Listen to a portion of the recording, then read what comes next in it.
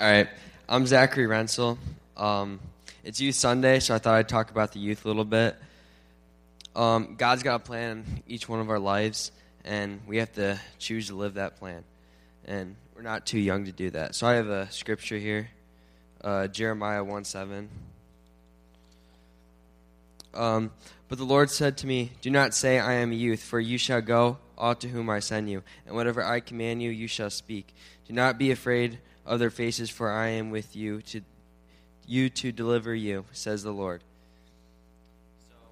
So, that kind of means to me that we can do whatever we can do, because even though we're young, we can still do what His calling is upon our lives.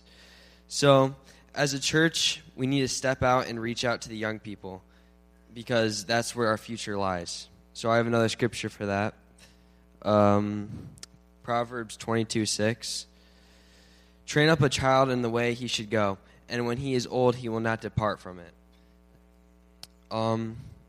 So with me growing up in the church, I haven't experienced much out of it because I've just been here my whole life. But I know there's people out there who need it. So us as a youth and us as a church need to reach out to those people so they can get here and see what God has for their lives. That's what I have for you guys today.